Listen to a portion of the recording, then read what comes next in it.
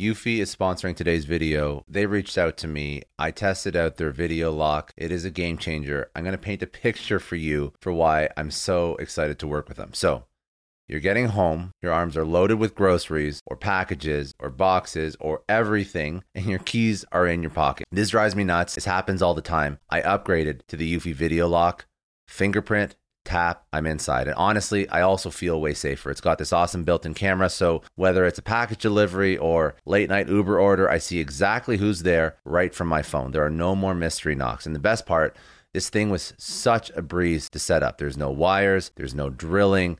There's also no monthly subscription fees. So if you are done fumbling with your keys, because I definitely am, search for Eufy Video Lock or head over to eufyofficial.com/video lock. Your front door, your sanity. I just want to take a second and thank Policy Genius. They're supporting today's episode of Success Story. I know we all have kids, we all have families we want to take care of, and I personally checked something off major on my to-do list: life insurance. It's a tough topic. It's really hard to think about, but it's so important. And the hard part was sorting through all the options. Luckily, I found Policy Genius. Policy Genius is an online insurance marketplace that makes getting life insurance surprisingly easy. With Policy Genius, you can find life insurance policies that start at just $292 per year for $1 million of coverage. Some options offer same-day approval and avoid unnecessary medical exams. Now, knowing my family's protected brings me incredible peace of mind. Don't put off this important decision. Check life insurance off your to-do list in no time with Policy Genius. Head to policygenius.com or click the link in the description to get your free life insurance quotes and see how much you could save. That's policygenius.com. Welcome to Success Story. I'm your host, Scott Clary. The Success Story podcast is part of the HubSpot podcast network. Now, if you enjoy Success Story, you're going to love some of the other podcasts in the podcast network. One of them, or one of my favorite, is the Hustle Daily Show. It's hosted by 4 dynamic hosts: Zachary Crockett, Jacob Cohen, Rob Litterst, and Julia Bennett Ryla. Now, they speak about a ton of different engaging, offbeat business topics, tech topics. One of the most recent ones I tuned into was their episode about Amazon pausing HQ2, and I can assure you it's all informative, but it's a blast to listen to. They cover a ton of different topics. They covered the rising cost of dating, AI news, America's obsession with air fryers. Trust me, you do not want to miss out on this show. It's a perfect way to keep up on the latest news while enjoying lighthearted comedic takes, entertaining spins on things. So please subscribe to the Hustle Daily wherever you get your podcasts. Today my guest is Ilya Fedorovich. He has over 750,000 followers on Instagram, tens of millions of views on his YouTube channel, and he's a regular on David Dobrik's vlogs with 18 million subscribers and over 7 billion views. Ilya is one of the most well-known individuals on social media today. When he's not posting on Instagram, he also runs a plumbing company, Fly Plumbing Incorporated, which he grew from 0 to 7 figures in revenue in 2 years. He also owns Xeela Fitness, a startup that provides its customers with the cleanest and best tasting pre-workout, plant protein, and apple cider vinegar supplements. He is a serial entrepreneur. We spoke about his upbringing. We spoke about how he was motivated just to put food on the table when he had to rebuild a plumbing business from the ground up after his family lost everything in the recession. We spoke about some of the tough entrepreneurial lessons that he learned there, the importance of sales, the importance of customer service, and how he grinded it out, making 100 calls a day to make that business successful. We spoke about how he decided to go into a variety of different products after getting some success in plumbing, growing that to over $3 million in revenue per year, where he launched Xeela Fitness. He launched a podcast that's monetized. He's dabbled in a couple other things that have just given him some really great life lessons, as well as his latest venture, which is Dobrik's Pizza. And he speaks about some of the nuances of launching a brick and mortar restaurant and how difficult and chaotic it could be. So let's jump right into it. This is Ilya Fedorovich. He is a social media influencer and serial entrepreneur.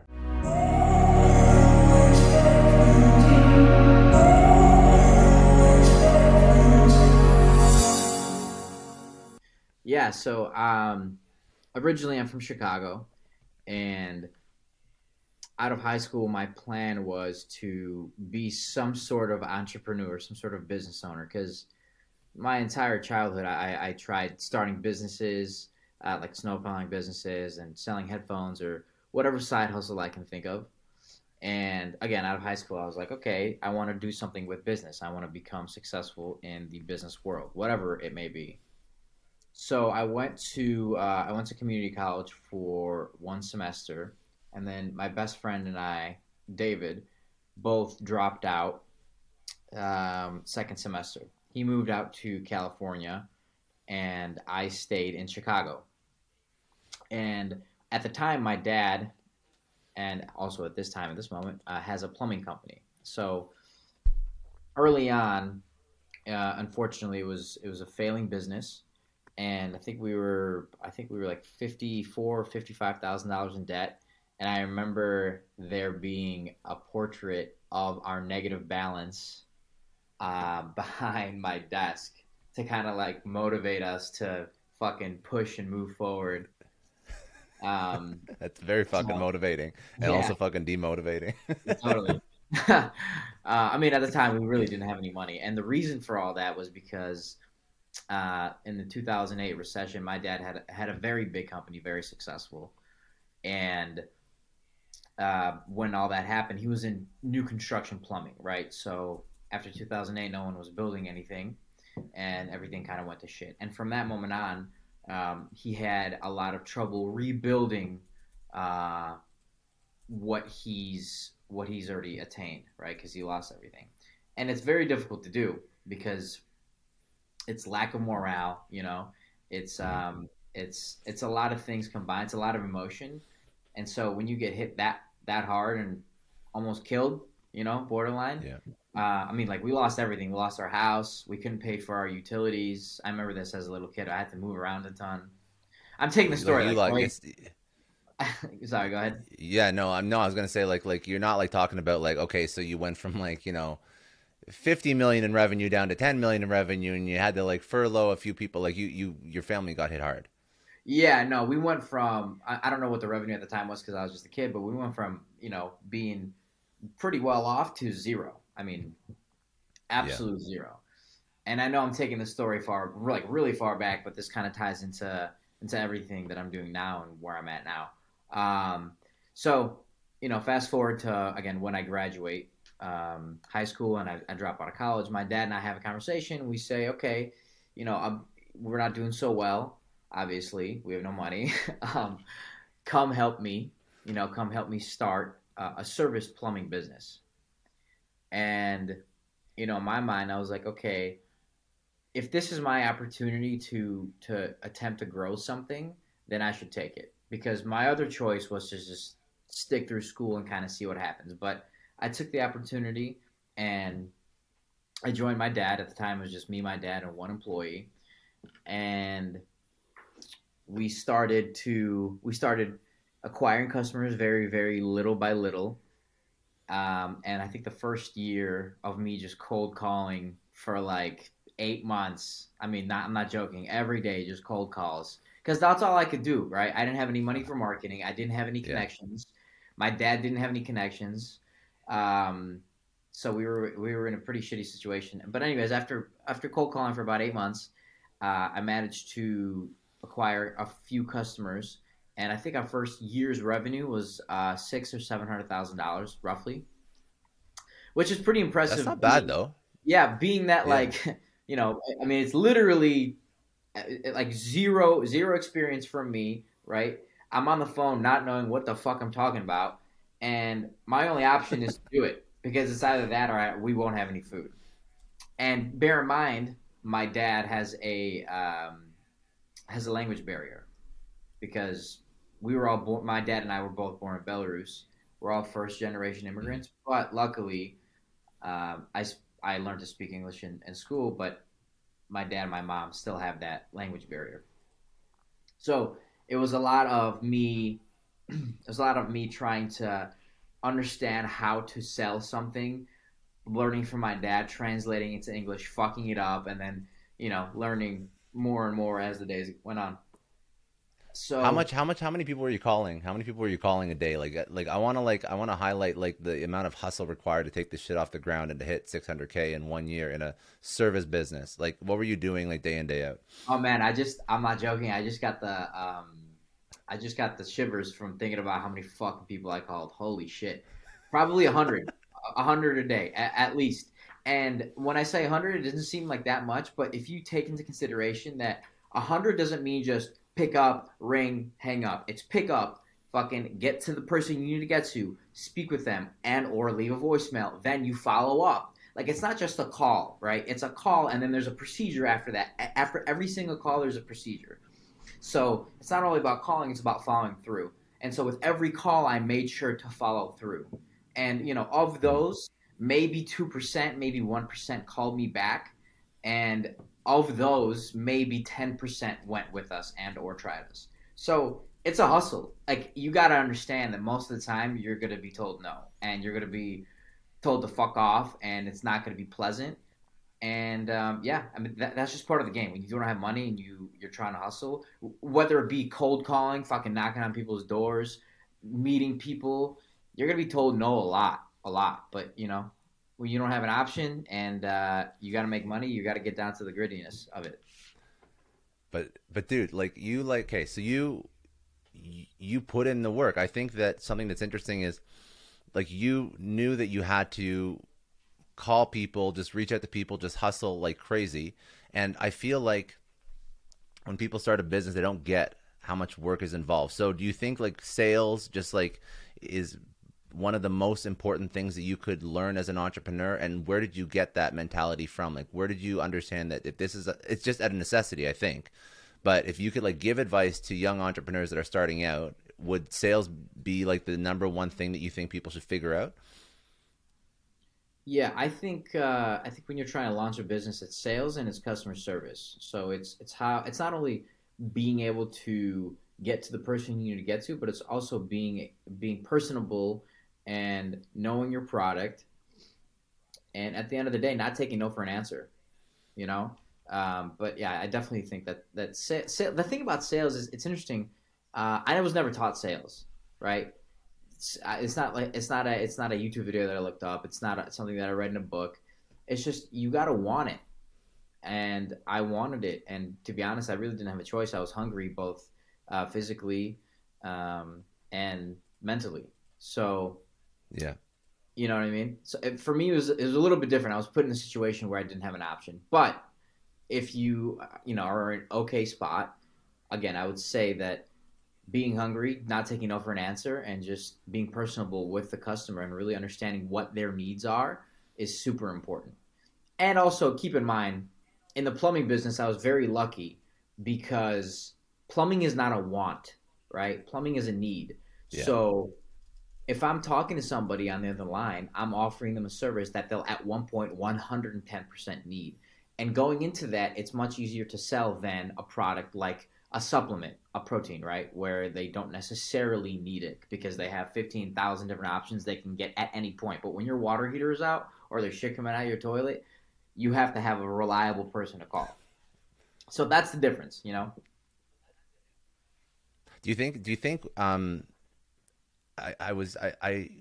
I hear like how much you hustled, it sort of just it sticks out for me because I feel like a lot of people that are young in their career in sales, in entrepreneurship, they end up getting lazy and they don't put the work in that is actually required. And I think that one thing that you can learn from your story is how do you, if even if you are in a better spot and you aren't looking for like the next meal, how do you architect that mindset, that hunger so that you can succeed?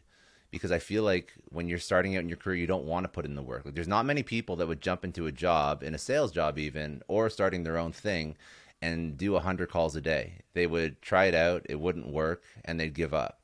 So I think that that's something that you should sort of take away from this is the amount of energy and effort that it takes to succeed is absolutely insane when you're trying to start your own thing. And I think that people sort of gloss over that, and maybe entrepreneurship is a little bit it's like sexy and it's fun, and the actual energy and hours and time required to succeed at it is not spoken about enough. Like you just said, you got shivers when you thought about how much fucking work you had to do to Yeah. get this company off the ground. Like, question, would you ever do this again if if you didn't have to do it? Fuck no. No, no, no, never. Yeah, those days are thank God past me, and there's luckily many different routes that I can take to acquire business now, and instead of cold Yeah. calling. Do I still, hustle and grind my way to a new customer? Yes, but it's a very, very different form, and it's much less stressful. So no, I would never do it, but sometimes it's necessary, and it's you got to go into it with the mindset of all or nothing, because Yeah. if you're an entrepreneur and you want to start your business, if you know in your head that you will succeed, you're not going to take no for an answer. You're going to keep calling until you get what you need and or you get what you want, then you won't fail. But if you go into it with like I'll try it, if it doesn't work, whatever, then you're going to fail. Unless you get very, very lucky, and people that get lucky usually put in the hard work at the same time. So Okay, so you made 600 in the first year plus minus. How do you scale this out? And as you grew it out, what lessons did you learn about building out a services based business? Why did you not grow this out to a $50 million, $100 million organization? What was the life cycle of the plumbing business? yeah, so I stayed. My dad and I partnered, and we stayed together for I think it was 6 years, 5 or 6 years, and from the first year to the second year, I think we made like 1.8 or two, and then the third year was like 3 million. Um, and we never really went past that. And the reason is it's very, very difficult to scale a trades business. And the reason is you rely on tradesmen. Unfortunately, as of right now, there's a huge, huge, huge lack of tradesmen. So the number one thing to scalability in the trades business again is tradesmen. When you don't have tradesmen, you can't scale because you don't have enough people to provide the service. So that was the reason that we weren't able to scale further. Now, if I stayed, obviously I would have figured out a way to do so. I would have raised money and I would have said, okay, we're gonna post on every single ad or every single job Yeah. platform. We're gonna go to career fairs. We're gonna put fucking hiring now $10,000 bonus on it. Like, well, we would have figured it out. That's not the problem. The problem is I was given the opportunity to be able to scale my other businesses that I'm currently in much quicker. So I saw that and I said, okay, this business is scaled to where it could be as of right now. It's making good money. I can keep doing that. But the opportunity that I have at hand is going to be able to get a return on my time, uh, money return on my time much quicker. So when you started this plumbing business, your motivations were literally eat and survive and pay rent. But a couple years later, motivations changed. So when you started to scale these other businesses, what were those businesses? What were your motivations? And maybe those motivations have carried through to date. But what motivated you when you started to go into other avenues? So, well, my two other avenues right now are Xeela, which is my fitness brand, and Dobrik's Pizza, which we haven't launched yet, but we're launching hopefully this fall. Um, the scalability on those two are different with the product. Because a product you don't require tradesmen, right? Skilled tradesmen. Like I said, Yeah. tradesmen is like it's far and few between. So all you have to have here is money, product, and marketing, and people in the warehouse, which are much easier to hire than tradesmen. Um, with the pizza business, it's a very scalable concept for many reasons. Number one, we don't have many things on our item. Number two, uh, my friend who's backing it is very well known and has a lot of influence. So I'm able to use that to my benefit, right? Yeah. Um, but I'm sorry, I don't know if I answered your question or if um, No, it's just like no. You're cool. Like I get so you have okay. So you have the pizza business that you're going to launch. You have Xeela. I know you have a podcast as well. But I meant like what motivates you? Like what gets you excited? So yeah, scalability for sure. But there's like a million and one products that you probably could have taken to market. So when you launch Xeela or when you launch the pizza business, like what's the conversation about? Like why are we taking this particular product to market? So when you're sitting down like with for the pizza in particular, you're talking to David. Like, why pizza? Like, why is that something that you actually want to get behind? Because again, you already have the influence, you can have the money, but there's a reason why you choose those products, or you choose those services you take to market. Like, what is the thing that sort of drives you? Because you know this better than anyone. If you don't have that motivation that's going to carry you through year 1, year 2, year 5, year 10, it's going to be very difficult. Like, you have to maintain that. So there's something that you had in your head, or you were talking about at that table when you first started, that sort of pointed you in one direction or the other. And I guess that's what I'm trying to sort of pull out from you. Yeah, I think this is a two-part answer, and the first part to the answer with Xeela and Dobrik's. With Dobrik's, we chose pizza specifically, and it motivated us because pizza is a very friendly and overall known as being a product that makes people happy, right? And I Yeah. connect that to David, right? So his Yeah. videos and his vlogs and whatever he does in his life make people happy. So I think I connect that with him, and then I also connect the fact that we both love pizza, and it's just a very it's such a generic thing to do that it's like almost perfect.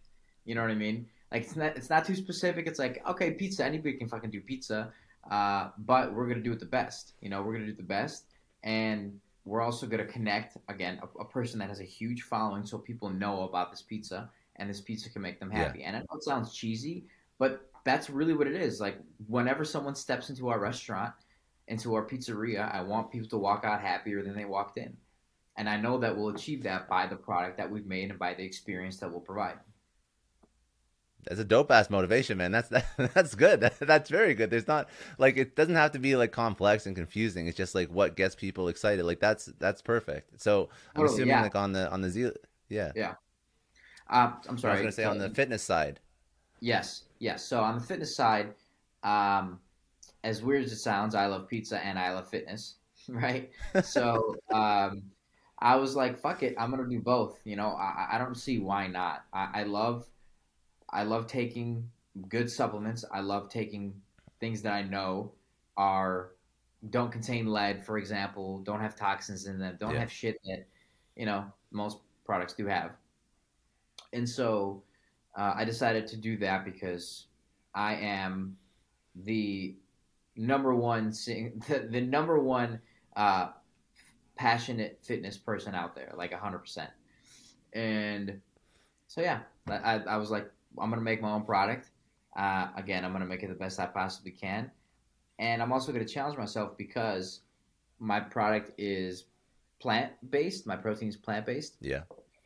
Most plant based proteins are not that good. I'm sure you know, and they're not that good because of the grittiness or the texture, the flavor, or combination of all of them.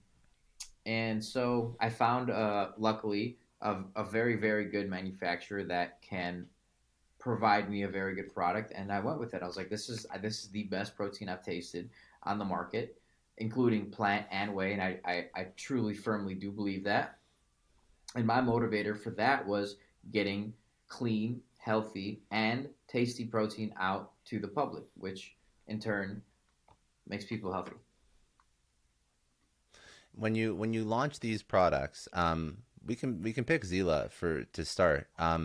You already have an audience, and I actually think it's interesting. You probably have a lot of, because you've lived it and you've seen the power of personal brand and social and using that as this huge kickoff point for a product. But we can go into that in a second. I just want to understand like the entrepreneurial, taking a product off the ground from scratch. It's a true product. So, and not just like a service or a trade. So when you launch Zila, what are the different things that you have to think about? Are you going like e-commerce? Are you going direct to consumer? Are you going on Amazon? How do you source out the actual manufacturer to make sure that they're actually delivering a quality product? Like, walk somebody through the process of what you did when you started off Zila. Like, you can go into like the really the nitty gritty, like the granular, because there's a lot of people that are trying to launch different things as side hustles. Like, now it's not so difficult to find a manufacturer or to drop ship a product, but I mean, to do it successfully is not easy. And I mean, you already have to find the quality product. You have to find some sort of marketing engine, which you have, but then you have to build the website. You have to maybe figure out distribution into retail. So all these different things are all hurdles. But I mean, you're figuring it out. And where is Xeela at right now? And how did you figure it out, like from the ground up? Yeah, so originally I had requested samples from about 10 different plants, 10 different manufacturing plants. I tasted all of them, and to be honest, I didn't like any of them. So then I got connected with a gentleman named Sean. Sean's my partner currently, and he is a protein specialist. Let's just call him that. I was very lucky to be connected with him. He is the one that handles the recipe formulation, the manufacturing, the packaging, everything. He has connections for all of that, and he was again introduced to me by another friend of mine. And so after I decided that I didn't like any of these other proteins, um, I went with him, and he currently does his own protein supplement line, but it's a very different market that he has, versus what I have.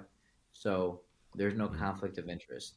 And for people that are wondering again, like why would he do that? The people that he serves are very different from the people that I serve. So I went with him. We figured, okay, we probably shouldn't be focusing on spending marketing dollars at first, being that I do have a following, my friends have a following, and we can utilize that. So that's what we decided to do off the bat. And I think in the next 2 to 3 months, we'll be utilizing paid media and moving into Amazon. And the only reason we're doing that is because now we understand what power we have and how much power we have, uh, what the ratio of the power versus power and influence versus how much money we can make. So yeah, Okay, so when you that makes a lot of sense. And you went direct to consumer first. You're going to go into Amazon. Are you going to try and do retail distribution as well, or are you just basically focusing on like all direct to consumer right now? I would love to do retail. The problem with retail is that you obviously sell wholesale to retail, and Yeah, I'm selling a product at 30%, 40% less. So it doesn't really make sense right now. Um, if I had the opportunity at hand for a big box retailer to come in and give me a really good offer on my terms, I would do so. But I just don't have that leverage right now, um, to make a good deal. So when I do have the leverage, definitely. I think if I were to how do you do not something have right now, the I was gonna say, how do you not have the leverage yet? Because like I feel like if you shop, and I'm just spitballing now, like take to market business ideas, but like if you shop this around to retailers and you said, hey, listen, I'm gonna put this product in your store, and then we're gonna do this huge marketing push, and you're gonna be seen by like 3 million, 4 million, 5 million people because you have that immediate exposure. Do you think that would like put negotiating terms in your favor? it would. The problem is I don't have 3 to 4 or 5 million people seeing this. True. Um, David, again, my partner in Dobrik's Pizza, he helps me, push Xeela. I push it Yeah. myself. I have friends push it, but at the end of the day, the influence is solely based on me, and my audience is not 3, 4, 5 million people. Could it could it get True. there at one Yeah. point? Based on our socials, our TikTok and our Instagram. Yeah, but we just don't have. We're really new. We don't have that power quite yet. A person that was able to do that very successfully was Logan Paul in Prime. Now, I saw obviously, that. Yeah. he's much bigger than I am, so he can pull that off, and I can't. I don't feel confident in doing it. Now, it's not to say that I can't get in retailers. I just don't think that they would take me as seriously right now as they would in a year or two, where I come in and I really show some big numbers and I say, look, we're fucking big. You know what I mean? Like, put Yeah. us in your store. These are Yeah. our terms. Yeah. And if I were to do something right now, it would really just to be a flex because it's cool to Yeah. be. in a Walmart or fucking 7-Eleven or whatever the case is. I think it's cool to do that, but it doesn't help your bottom line. On the money side, it doesn't really help.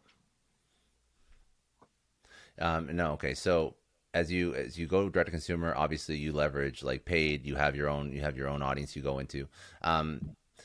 When you think about like the way that you've built your own brand, because that's something that I think you can also teach people. I think it's very useful, right? The ability to create a following, the ability to create content that resonates. Like you've worked with David, who has an enormous brand. I mean, you have a big ass brand yourself. It's not like you have nobody following you. So if you had an entrepreneur that's looking to take a product to market, what advice or how would you suggest they start to build a personal brand? Because we're already going to be on the same page about you have to have a personal brand to some extent. I think it's very important, as opposed to just building a company brand. You have a product and you have a CEO or a founder that puts themselves out there, and they're not just an invisible founder CEO. I think that it makes a huge difference in a company. So when you look at how David built his channel, when you look at how you built your channel, your content, your Instagram following, your TikTok, what are the things that hit home? Because you have like some sort of formula that works. I mean, you see it with your friends. So somebody's trying to figure this out for the first time. Where do they start? I think the number one thing is authenticity. I think being authentic, being yourself, and truly taking a step back and asking yourself, did I love that? Do I love what I'm doing in this post, video, story, whatever the fuck it is? I think that's number one. That's key. And whether you're goofy or whether you're super intelligent and upright, whatever your brand is what your brand is. And not everyone's going to like it. And that's just what it is. So I think that if you're authentic to yourself, people will see that. And if you're bullshitting, people will see right through that. And that's when it doesn't work. When people are like, okay, I don't know how I feel about this. Like even through a screen, it's really weird. People can tell. You know what I mean? When you're not being authentic, people can tell. I just want to take a second and thank the sponsor of today's episode, HubSpot. Now, I have a question for you. Are you sick and tired of wasting your precious time on tedious tasks in your business, like pulling reports, rewriting blog posts, trying to personalize countless... I know a lot of entrepreneurs listen to this show, and NetSuite has been a huge supporter for entrepreneurs, for business owners, because there's one thing that we all know. Business is about making money, and it's about your bottom line. And the less you spend on the nuts and bolts of running your business, the more profits you keep. But these days, everything is costing more. Supplies, people, shipping. It squeezes your margins, and I've been there, juggling multiple systems for finance, inventory, you name it, each with its own costs and its own set of headaches. That's why I made the switch to NetSuite by Oracle. It's changed our company. Think about it. NetSuite is one of the top financial systems out there. It puts your whole business on one platform: accounting, finance, the works. One data source for everyone. There's no more mismatched info. And because it's in the cloud, it slashes your IT costs. No more servers, no more updates. Just access NetSuite from anywhere. With one integrated suite, your overhead drops big time. And here's the real win: efficiency. Everything's connected in NetSuite. Costs are ridiculous lately. Find a proven way to reduce your expenses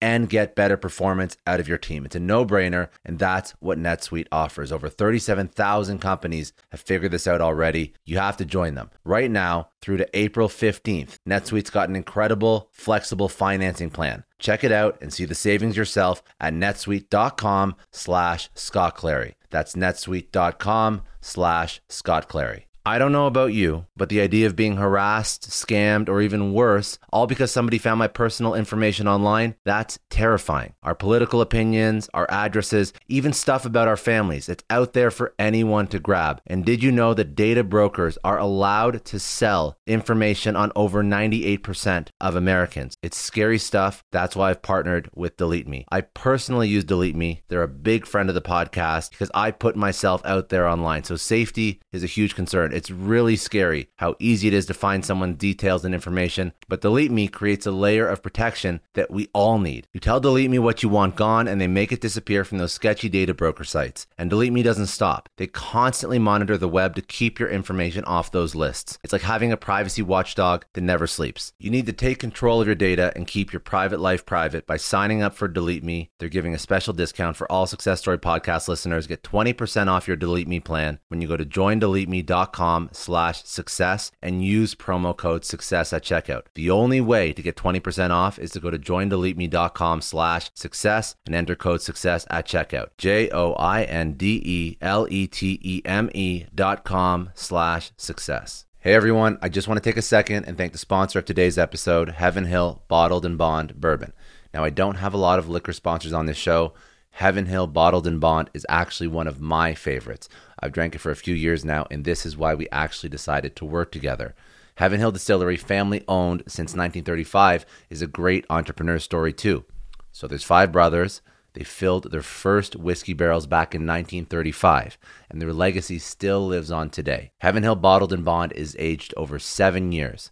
That's 3 more than required by the Bottled and Bond Act of 1897. This means the best quality, the best purity, and the best consistency. This is not just average bourbon. It's the winner of the double gold medals at multiple 2023 World Spirits competitions, and they've won the very prestigious Triple Still Award. It's a very big deal in the liquor and bourbon world.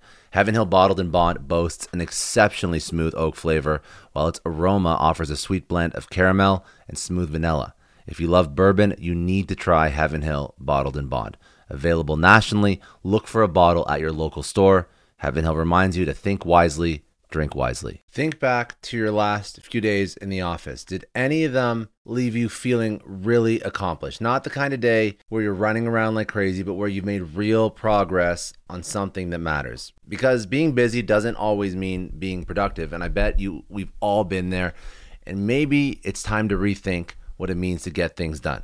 Today's episode is sponsored by Belay, and what they help you do is, instead of getting sucked into emails and to-do lists, they help you delegate tasks and focus on big goals. They can connect you with top-notch US-based talent who are ready to take on those time-consuming tasks that bog you down. Let's be real. There are way more important things you could be doing than bookkeeping or wrangling a packed inbox. They have virtual assistants to handle all of those pesky administrative tasks, or accounting professional to take care of all your financials. But here's the best part. You don't have to waste weeks searching for the right person. Belay's personalized matching service works quickly, sometimes matching you with the right talent to take stuff off your plate in under a week. Are you ready to try a different way of working? Check out Belay's list of the top 25 things you can delegate to a virtual assistant. It might just change your business and your life. Text SUCCESS, that's SUCCESS, to 55123 to get the list and to start transforming your to-do list with Belay. Thank you so much, Indeed, for sponsoring Success Story. For all business leaders out there, Indeed is a lifesaver. See, we're always driven by the search for better, but when it comes to hiring, the best way to search for a candidate isn't to search at all. Don't search, match with Indeed. If you need to hire, you need Indeed. Indeed is your matching and hiring platform with over 350 million global monthly visitors, according to Indeed data, and a matching engine that helps you find quality candidates fast. You're going to ditch the busy work and you're going to use Indeed for scheduling, screening, messaging, so you can connect with candidates faster. And Indeed doesn't just help you hire faster. 93% of employers agree Indeed delivers the highest quality matches compared to other job sites, according to a recent Indeed survey. Leveraging over 140 million qualifications and preferences every day, Indeed's matching engine is constantly learning from your preferences. So the more you use Indeed, the better it gets. Join more than 3.5 million businesses worldwide that use Indeed to hire great talent fast. And listeners of this show will get a $75 sponsored job credit to get your jobs more visibility at Indeed.com/Clary. Just go to Indeed.com/Clary right now and support our show by saying you heard about Indeed on this podcast. Indeed.com/Clary. Terms and conditions apply. If you need to hire, you need Indeed. Emails that are going out to your prospects. Well, say no more, because I've got some new AI tools that are going to blow your mind. HubSpot's newest AI tools, Content Assistant and ChatSpot. So Content Assistant uses the power of OpenAI's GPT-3 model to help you create content outlines, outreach emails, and even web page copy in just seconds. And in case that wasn't enough, they created ChatSpot. It is a conversational growth assistant that connects your HubSpot CRM for unbeatable support. With chat-based commands, you can manage contacts, run reports, even ask for status updates. The easy-to-use CRM just got easier. Head to HubSpot.com/artificial-intelligence to get early access today. Yeah, I feel. I mean, like even with like when we do interviews and shit like that, like I think that as I've progressed like my show, I've like toned down the formality of the shows just because when I first started, dude, I was like three-piece suit fucking doing this, like feeling like I felt like that's what you had to do. Like you go back to the original ones, it was like dressed up, and now I'm just wearing like a, well, it is because it's hot outside, but still it's like it just feels more fun. And I think when things are more fun, they come easier, and then you don't stress as much about the content you make. People resonate with you more. Yeah. You know what I mean? Like when you're not authentic, people don't see you for what you are, so they can't really connect with you, right? It's hard to connect with somebody that has a fucking wall in front of them. Did you like when you first started creating content? I mean, like I feel like people put up a wall because they're stressed. Because they're stressed and they're nervous, and yeah, you have this like thing, you know, this voice in your head telling you people are going to perceive me a certain way, and you know, I don't want them to think that I'm full of shit. I don't want them to think I'm stupid, or I don't want, you know, my boss to think that I'm acting like a clown on social. So you put up this like facade. But when you first started, how did you get over that? Because obviously everybody has that stress when they first record their first video or they first put out their first post. Seriously. Yeah, so I'm in a very interesting situation because my following, mostly was given to me, and by given I mean like literally handed over to me. How it was handed over was I was in David's videos, I was in David's posts, and obviously he's one of the biggest influencers in the world. So when they see him and they see me with him, they go follow me. So again, I'm in a very, very rare situation where I've attained these followers through a handout, essentially. I didn't necessarily earn these followers. Now, it's interesting because with Xeela, right, and my Instagram page on Xeela, like those followers I consider earned. And the reason is because there's work behind that brand. My personal brand, my personal Instagram, for example, I didn't give a fuck about. And I was just kind of like, I'm gonna post shit that I think is funny, you know, as simple as that. And I hopefully people like it. And if they don't, whatever. But I thought what I posted was cool. People thought it was cool, and that was kind of that. There was never a moment where I had a wall in front of me. I was always open. I was always like, fuck it. You know, these followers are following me. Then I might as well have fun. Do you get like at the level like that David's at? Obviously, he gets some of it, but I'm sure you get some of it too. Like, do you get like a ton of hate with the shit that you post, or like at that level where you see like millions of people see you? Like, what does that come with? I mean, it depends. I try to keep things pretty neutral because I just don't think that um, going on the offensive and or making a statement that allows someone to necessarily argue Like polarizing statements and whatnot. Yeah. Yeah, because the thing is about social media, it's like it's so fake isn't the word. I mean, it is fake, but fake isn't the word. It's very toxic. It's very, very toxic. Yeah. And you know, it's even hard to talk about because there's so much nuance, there's so much bullshit that goes on, that like, you know, yeah, sometimes people get hate, and if you know someone's listening and they're but basically you don't let that affect you. Basically, like you have this, you have some sort of thick skin, or no, I don't let it affect me because I really anything like that I don't let it affect me. Like if there's a comment that is constructive criticism, totally, I'll take that any day. I'll take that fucking 7 out of. I'd rather know what I'm doing bad than what I'm doing good. But when it's like hate, like petty hate, fuck that. I don't pay attention to that. It's just like it takes up way too much of your headspace, way too much mind share. Yeah. So you definitely have to let those people go. And it is what it is. People, again, not everyone's gonna like you, and that just is what it is. And the people that fuck with you. And if the people don't fuck with you, then whatever. Go look at somebody else. No one's forcing you to fucking look at my story or my video or my advice. There's tons of other people out there. Go ahead. 100%. No, I think it's a healthy way to look at it. I just sort of I want to bring this out because when people do put themselves out there, like I'm trying to like eliminate all the fears they could have about putting themselves on social and when again, yeah, you don't have 5 million people or 10 million people that follow your every move, but you have like millions and you've been exposed to that. So you just have to be in the right headspace going into it and build your tribe because again, if everybody likes you, you're probably not doing something right anyways. I mean, Right. you whatever you build, somebody will hate it no matter what. 100%. Okay, Yeah. so you're building Xeela. You also have a podcast. What is your like? And you also trade, and then you're doing the pizza thing. So you have like you like do a lot of shit. So you have so what? Why podcast? What was that for you? Why did you, for example, not go and try and build something like a massive YouTube channel based on just pure vlogs? Like, what was the podcast play? So I just like podcasting. I like talking to my friends. I like sharing information. I like sharing stories, and that's pretty much it. There was no specific intent behind it. I like telling stories. I like making people laugh. You know. So that's kind of the story behind why I even do the podcast.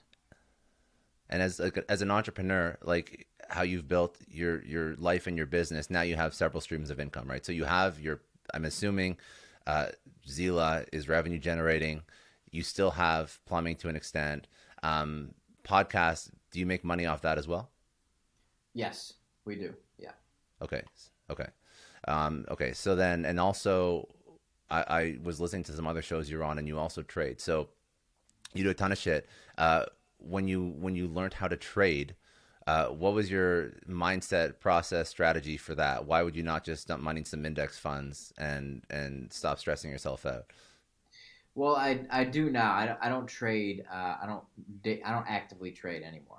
I don't day trade. I used to, um, maybe 3 years Why ago, not? 4 years ago.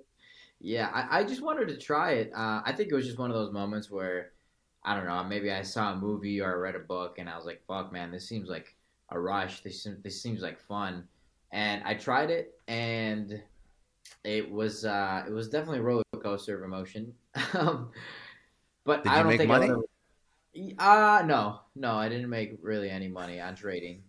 It was just more of a learning experience. But the thing is, like with that, I learned about the stock market through trading. I learned about the stock. I learned a lot of terminology. I learned about a lot of people, um, and so it was definitely worth it. But I would never. I don't think I would do it again. It's very. It's just not for me. It's for some people, but it's not for me. I think like it seems like your personality is just like throw yourself into something and then figure it out and learn from that. Then you leverage that for like future life experiences, which is like the ultimate entrepreneurship mindset. But it's also it's like it's very useful because now you go into something, you try, maybe succeed, maybe fail, whatever. But I mean, like you have that shit forever. Like I wish more people would just throw themselves into shit and start shit so that that experience is like it's a learning experience at the end of the day, right? Like that's all that is. Yeah, it's interesting because people give me shit actually for like trying so many new things. Like, oh, Ilya's doing this today, he's doing this today, but it's like I'm just trying to continuously learn and evolve as a human. So I just have these tools in my toolbox, and I may not be the best at these new things that I'm taking on, but I think I can learn a thing or two. And once you put all that together, then you have, like I said, uh, a pretty good toolbox that you can pull certain things out of. I think that's an incredible way to like approach life. It's very smart. And then the last thing I didn't go into yet, which I actually think is very interesting because I know a lot of people and I've spoken to a lot of entrepreneurs that have launched like CPG, e-commerce, direct to consumer brands. Obviously, I know people that have launched a lot of podcasts. I know people in finance that trade. I don't know anybody that's ever started a pizza company from scratch. That's like net new to me, completely new. So when you start Absolutely. a pizza company, yeah, I mean, I don't know anybody who's like done like brick and mortar anything. Actually, funny enough, I'm it's like gonna tell you right not now, common. it's fucking crazy. It's I fucking have no crazy. doubt. The amount of oh my god, the amount of stuff that goes into starting a restaurant is phenomenal. It's phenomenal, man. And I'm going to tell you right now, if you're going to start a restaurant business, that should be your only focus unless you have someone that has done it before, that has opened a restaurant and that can do it for you. Because it's a lot of time. It's a lot of time. It's a lot of time. Why did you want to open a restaurant as opposed to like the Mr. Beast model Ghost where he Kitchen. just did, yeah, exactly, yeah, yeah, Um, Ghost Kitchens work. I don't know how well they work over time though, because I'm not trying to have a cash grab business, right? It's not an overnight success story. yeah, I'm trying to build a brand. How you build a brand is through customer service and experience, right? You're not going to get much experience when you order through a ghost kitchen. You're just not. It's coming from a fucking Arby's. You know what I mean? You go pick up yeah. your food, and it's like it's not even the restaurant that it says like. So that being said, I want people to really understand that Dobrik's Pizza is not just this fluke that is here one day, gone another. This is a business and a brand that I'm trying to spread nationwide. I'm trying to build as big as possible. And again, the way to do that is by having physical locations where you can step into the store and physically feel what the brand is about, not just ordering it on an app, getting it, and then forgetting about it. So when you do this, you got to figure out first of all your recipe, but then you have to figure out leases. You have to figure out cooks. Like I'm sure there's like health and safety. Like I'm dude, that's a that's a lot of work. It's a That's a lot. lot of work. So what did you Yeah. okay, so how many locations are you is I don't know what's public or not. So you can tell me to shut up if I'm asking stuff that like is not public, but how many locations are you launching? Like what was the process for figuring this shit out? Like obviously I'm did you figure this out yourself with David? Did you hire people? Like I want to understand if I wanted to launch maybe somebody's listening to this and they don't just want to launch like another software business. Maybe someone's like, "Oh, I really wanted to do that." What are the steps to launch a brick and mortar restaurant location? So, number one, find a partner that's done it before. And when I say partner, I mean someone that sits on your board or is just an advisor.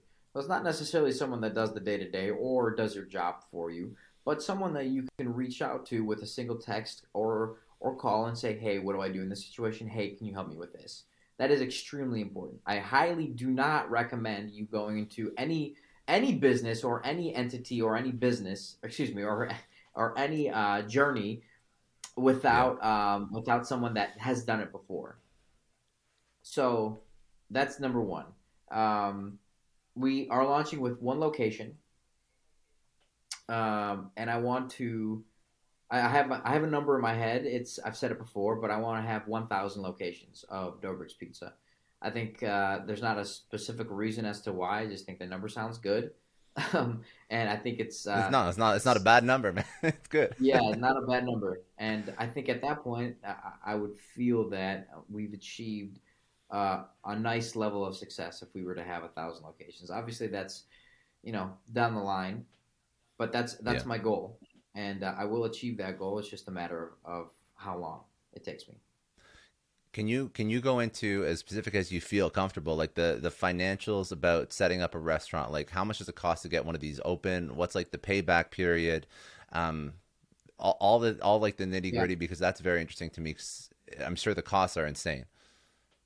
So it depends on where you have your location. Our location is in a very marquee spot, meaning it's kind of center of everything. The closer you get to the center of everything, the more expensive it's going to be. Now, it's in that case, it's kind of more money spent, the more money you get Yeah. back because you get more people, more traffic, more eyes, etc. Um, If you're opening a restaurant in a, kind of more of a low key area, I would I would anticipate you to spend anywhere between 250 to $500,000. If you are in a more marquee location, anywhere between 500 to a million. And that also depends on the square footage. So if you're over 1,000 square feet, I would probably multiply that number by about one and a half. If you're over 2,000, I would probably double that number. And then is that just the cost to get, or is that including like the lease and everything like that? So that is construction, architectural fees, Okay. design, recipe formulation. That's everything, but that does not include the lease. Typically, on a lease, on a restaurant lease, you either get TI money, which is tenant improvement money, or you get a certain amount of months for free to be able to do the build out. Okay, gotcha, gotcha. And then, what are you forecasting for your, like, how long will it take you to make your initial investment back? Are you expecting 1 year, 5 years, 6 months? What does it look like? So we're anticipating between 6 to 8 months to make our investment back. Um, That's not bad. yeah, It's not not that bad. bad. And I mean, the thing is, again, it's there's so many different variables that go into this. How much money you're spending on marketing, what you start with, who's backing you, what location you're at, what do you have on your menu. There's so many different things um, that go into that question. But yeah, ours is roughly 6 to 8 months. And then you copy and paste that strategy again and again. Um, when you started this, you said you had the board. Or you said you found somebody, or you wanted somebody on your board that has sort of done this before, or you would suggest that somebody would find that person if they were going to go into this and start something new, start a restaurant or any startup in particular. When you do this, do you go and raise money, or do you just bootstrap it yourself? So this was self-funded. This first concept was self-funded, and the reason we did that is because we want to prove to people what we can offer. So if Yeah, I were to come to an investor right now and say, "Hey, I want $500,000," obviously we're nobody. We're not worth anything. But when our business is generating, for example, $5 million, now we have again leverage, and it's not going to be yeah. the same deal. So I want to do a couple locations first, and then raise money and then franchise. That's kind of the plan. You know what? I respect how you look at entrepreneurship because like you're very grounded. Like you said this a few times where you like show the results before you try and scale, which is the way that you should do it. But I mean, I know a handful of people that would just go and raise money before the first location even goes up because they don't want to put their own money into it. So Yeah. it's a respect. Yeah, it's an interesting. I don't know. It's just interesting because you even mentioned that with I don't want to go into retail until we prove out sales. I don't want to raise money from an investor until we actually show sales. So it's just an interesting. It's your personality. That's it. Our slogan for Xeela is "Show, don't tell." So you're exactly right. Oh, that's good. Okay. All right. I want to go into like some rapid fire to pull out like some insights from your life and your career.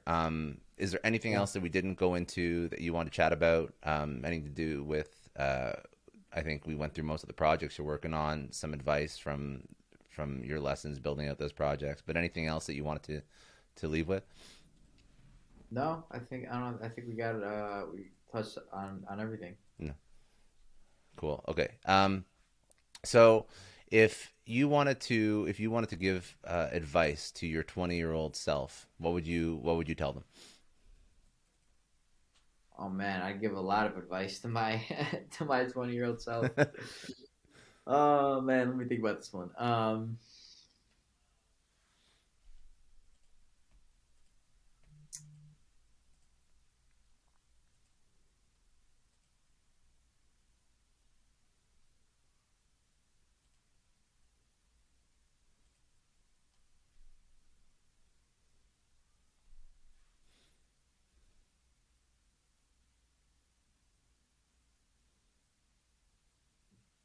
Build better systems. I would Why say is that? build better. Build. Yeah. Okay. So I'll explain. I think that if in my very early 20s I somehow found out what I know now, um, I would have been in a very, very different situation and position. So there's a there's a book that I read, and it basically I've read it a while ago, but it talks about building $1 million systems and making everything autonomous. Now, there's different ways to do it,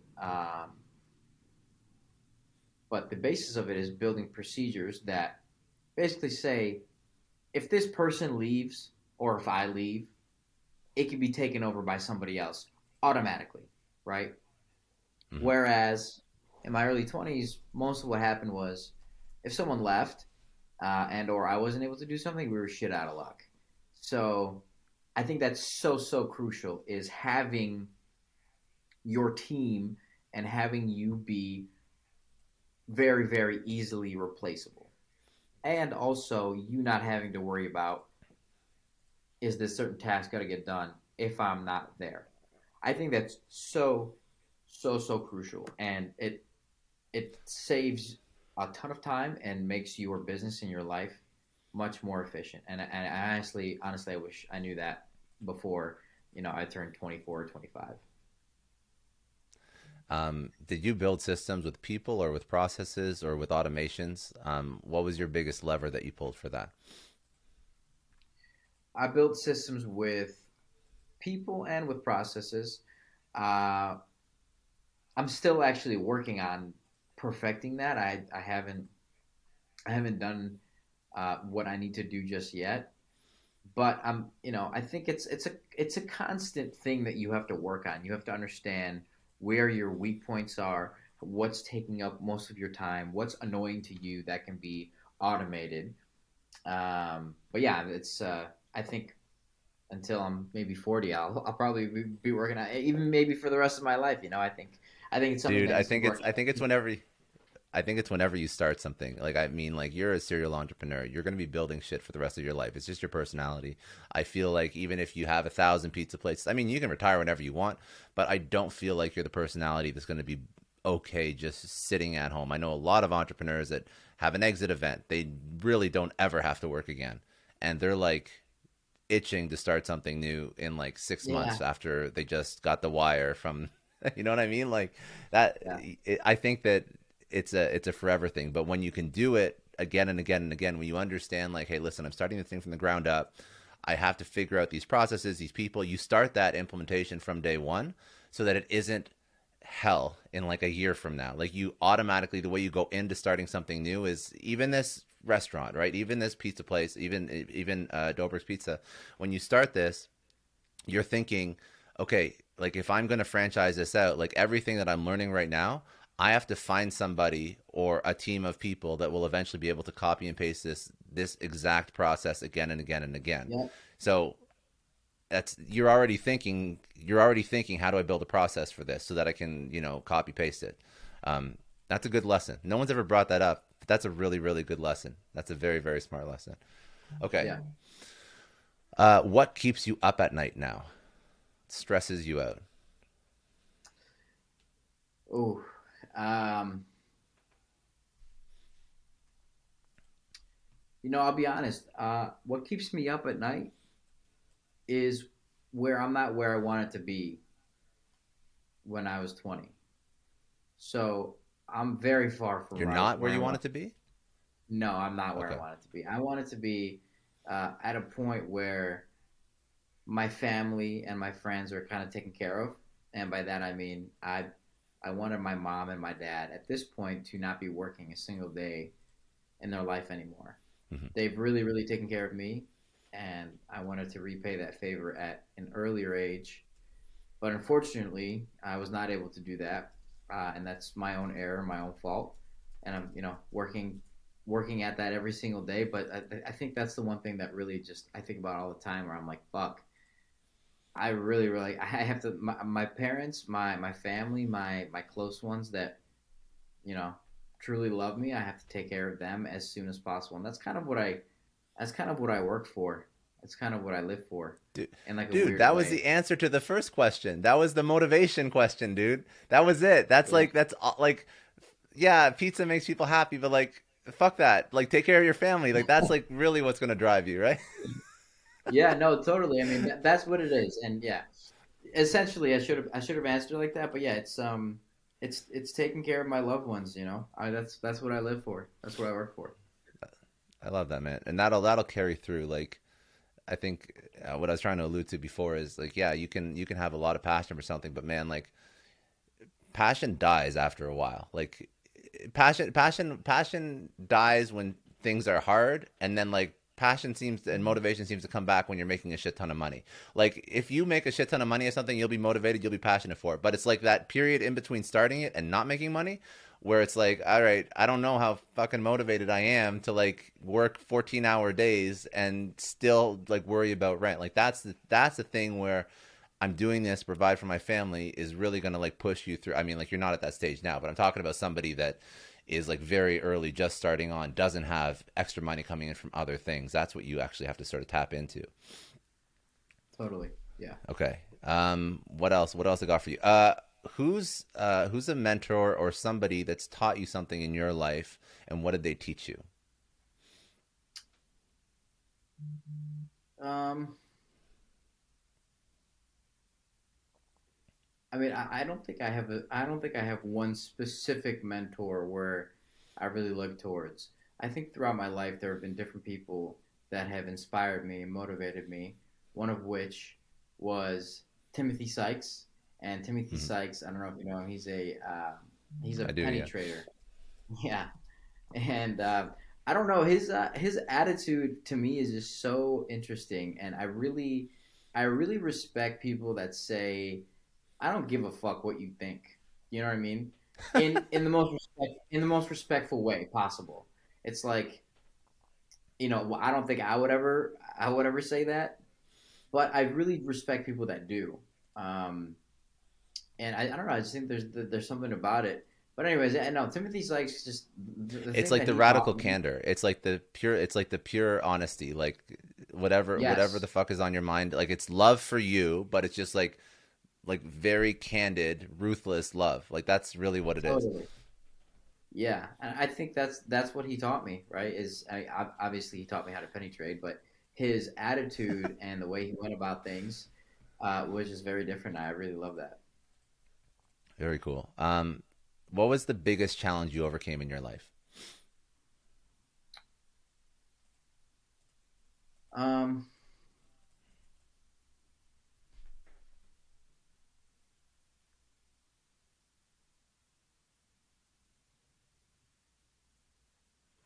Biggest challenge I overcame in my life. There have been a lot of them for sure.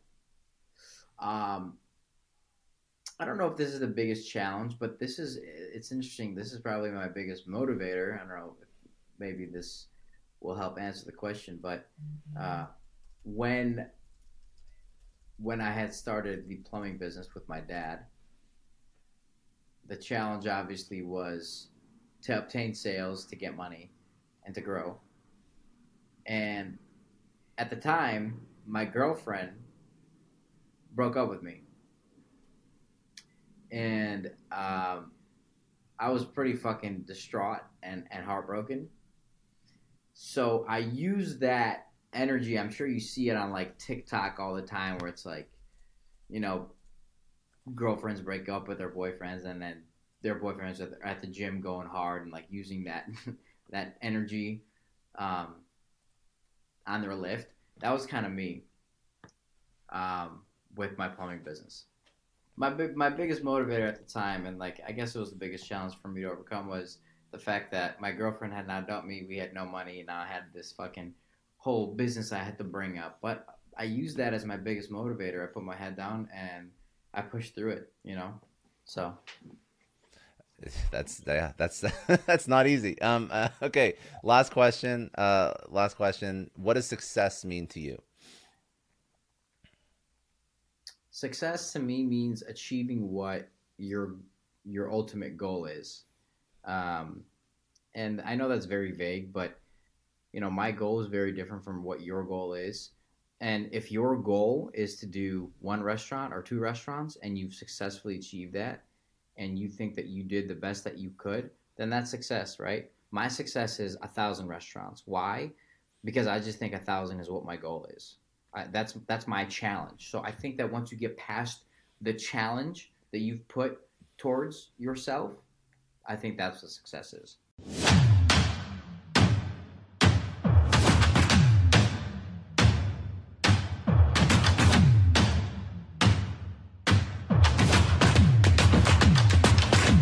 I know a lot of entrepreneurs listen to this show, and NetSuite has been a huge supporter for entrepreneurs, for business owners, because there's one thing that we all know. Business is about making money, and it's about your bottom line. And the less you spend on the nuts and bolts of running your business, the more profits you keep. But these days, everything is costing more. Supplies, people, shipping. It squeezes your margins, and I've been there, juggling multiple systems for finance, inventory, you name it, each with its own costs and its own set of headaches. That's why I made the switch to NetSuite by Oracle. It's changed our company. Think about it. NetSuite is one of the top financial systems out there. It puts your whole business on one platform, accounting, finance, the works. One data source for everyone. There's no more mismatched info. And because it's in the cloud, it slashes your IT costs. No more servers, no more updates. Just access NetSuite from anywhere. With one integrated suite, your overhead drops big time. And here's the real win. Efficiency. Everything's connected in NetSuite. Costs are ridiculous lately. Find a proven way to reduce your expenses and get better performance out of your team. It's a no-brainer, and that's what NetSuite offers. Over 37,000 companies have figured this out already. You have to join them. Right now, through to April 15th, NetSuite's got an incredible, flexible financing plan. Check it out and see the savings yourself at netsuite.com/Scott Clary. That's netsuite.com/Scott Clary. I don't know about you, but the idea of being harassed, scammed, or even worse, all because somebody found my personal information online, that's terrifying. Our political opinions, our addresses, even stuff about our families, it's out there for anyone to grab. And did you know that data brokers are allowed to sell information on over 98% of Americans? It's scary stuff. That's why I've partnered with Delete Me. I personally use Delete Me. They're a big friend of the podcast because I put myself out there online. So safety is a huge concern. It's really scary how easy it is to find someone's details and information, but Delete Me creates a layer of protection that we all need. You tell Delete Me what you want gone, and they make it disappear from those sketchy data broker sites. And Delete Me doesn't stop. They constantly monitor the web to keep your information off those lists. It's like having a privacy watchdog that never sleeps. You need to take control of your data and keep your private life private by signing up for Delete Me. They're giving a special discount for all Success Story podcast listeners. Get 20% off your Delete Me plan when you go to joindeleteme.com/success and use promo code success at checkout. The only way to get 20% off is to go to joindeleteme.com/success and enter code success at checkout. joindeleteme.com/success. Hey everyone, I just want to take a second and thank the sponsor of today's episode, Heaven Hill Bottled and Bond Bourbon. Now, I don't have a lot of liquor sponsors on this show. Heaven Hill Bottled and Bond is actually one of my favorites. I've drank it for a few years now, and this is why we actually decided to work together. Heaven Hill Distillery, family owned since 1935, is a great entrepreneur story too. So there's 5 brothers. They filled their first whiskey barrels back in 1935, and their legacy still lives on today. Heaven Hill Bottled and Bond is aged over 7 years. That's 3 more than required by the Bottled and Bond Act of 1897. This means the best quality, the best purity, and the best consistency. This is not just average bourbon. It's the winner of the double gold medals at multiple 2023 World Spirits competitions, and they've won the very prestigious Triple Still Award. It's a very big deal in the liquor and bourbon world. Heaven Hill Bottled and Bond boasts an exceptionally smooth oak flavor, while its aroma offers a sweet blend of caramel and smooth vanilla. If you love bourbon, you need to try Heaven Hill Bottled and Bond. Available nationally, look for a bottle at your local store. Heaven Hill reminds you to think wisely, drink wisely. Think back to your last few days in the office. Did any of them leave you feeling really accomplished? Not the kind of day where you're running around like crazy, but where you've made real progress on something that matters. Because being busy doesn't always mean being productive, and I bet we've all been there. And maybe it's time to rethink what it means to get things done. Today's episode is sponsored by Belay, and what they help you do is, instead of getting sucked into emails and to-do lists, they help you delegate tasks and focus on big goals. They can connect you with top-notch US-based talent who are ready to take on those time-consuming tasks that bog you down. Let's be real. There are way more important things you could be doing than bookkeeping or wrangling a packed inbox. They have virtual assistants to handle all of those pesky administrative tasks, or accounting professionals to take care of all your financials. But here's the best part. You don't have to waste weeks searching for the right person. Belay's personalized matching service works quickly, sometimes matching you with the right talent to take stuff off your plate in under a week. Are you ready to try a different way of working? Check out Belay's list of the top 25 things you can delegate to a virtual assistant. It might just change your business and your life. Text SUCCESS, that's SUCCESS, to 55123 to get the list and to start transforming your to-do list with Belay. Thank you so much, Indeed, for sponsoring Success Story. For all business leaders out there, Indeed is a lifesaver. See, we're always driven by the search for better, but when it comes to hiring, the best way to search for a candidate isn't to search at all. Don't search, match with Indeed. If you need to hire, you need Indeed. Indeed is your matching and hiring platform with over 350 million global monthly visitors, according to Indeed data, and a matching engine that helps you find quality candidates fast. You're going to ditch the busy work and you're going to use Indeed for scheduling, screening, messaging, so you can connect with candidates faster. And Indeed doesn't just help you hire faster. 93% of employers agree Indeed delivers the highest quality matches compared to other job sites, according to a recent Indeed survey. Leveraging over 140 million qualifications and preferences every day, Indeed's matching engine is constantly learning from your preferences, so the more you use Indeed, the better it gets. Join more than 3.5 million businesses worldwide that use Indeed to hire great talent fast. And listeners of this show will get a $75 sponsored job credit to get your jobs more visibility at Indeed.com/Clary. Just go to Indeed.com/Clary right now and support our show by saying you heard about Indeed on this podcast. Indeed.com/Clary. Terms and conditions apply. If you need to hire, you need Indeed.